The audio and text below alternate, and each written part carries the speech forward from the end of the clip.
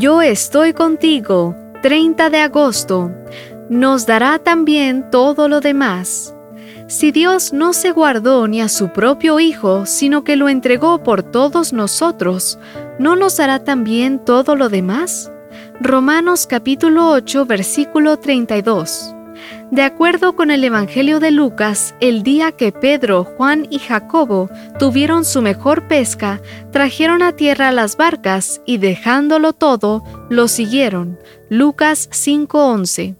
Más adelante Jesús vio a Mateo trabajando arduamente en la cobranza de impuestos y le dijo: «Sígueme». Él, Mateo, dejándolo todo, se levantó y lo siguió. Lucas 5, 27 y 28. Y hablándonos a nosotros, el Maestro señala: «Así pues, cualquiera de ustedes que no deje todo lo que tiene, no puede ser mi discípulo». Lucas 14, 33. ¿Dejarlo todo? ¿Por qué el Señor pide que lo dejemos todo por seguirlo a Él? Pablo nos da una respuesta contundente.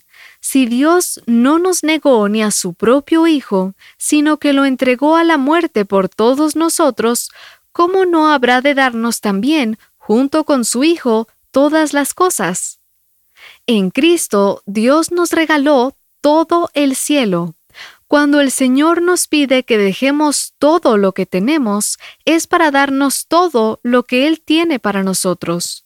David Platt acertó cuando dijo: «Cuando abandonamos las baratijas de este mundo y respondemos a la invitación radical de Jesús, descubrimos el infinito tesoro de conocerlo y experimentarlo».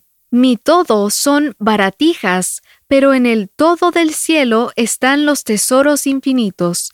¿No valdría la pena cambiar nuestro todo por el todo de Dios? En 1873, la señora Frances R. Havergal compuso el himno «Que mi vida entera esté».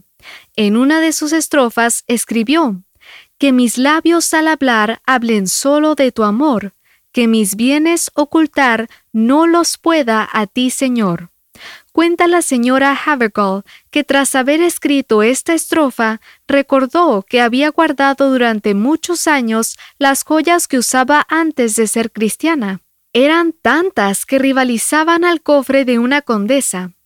Entonces se dijo a sí misma que no seguiría ocultando sus bienes y decidió entregar las joyas a una sociedad misionera para que utilizara el dinero en el avance de la causa de Cristo.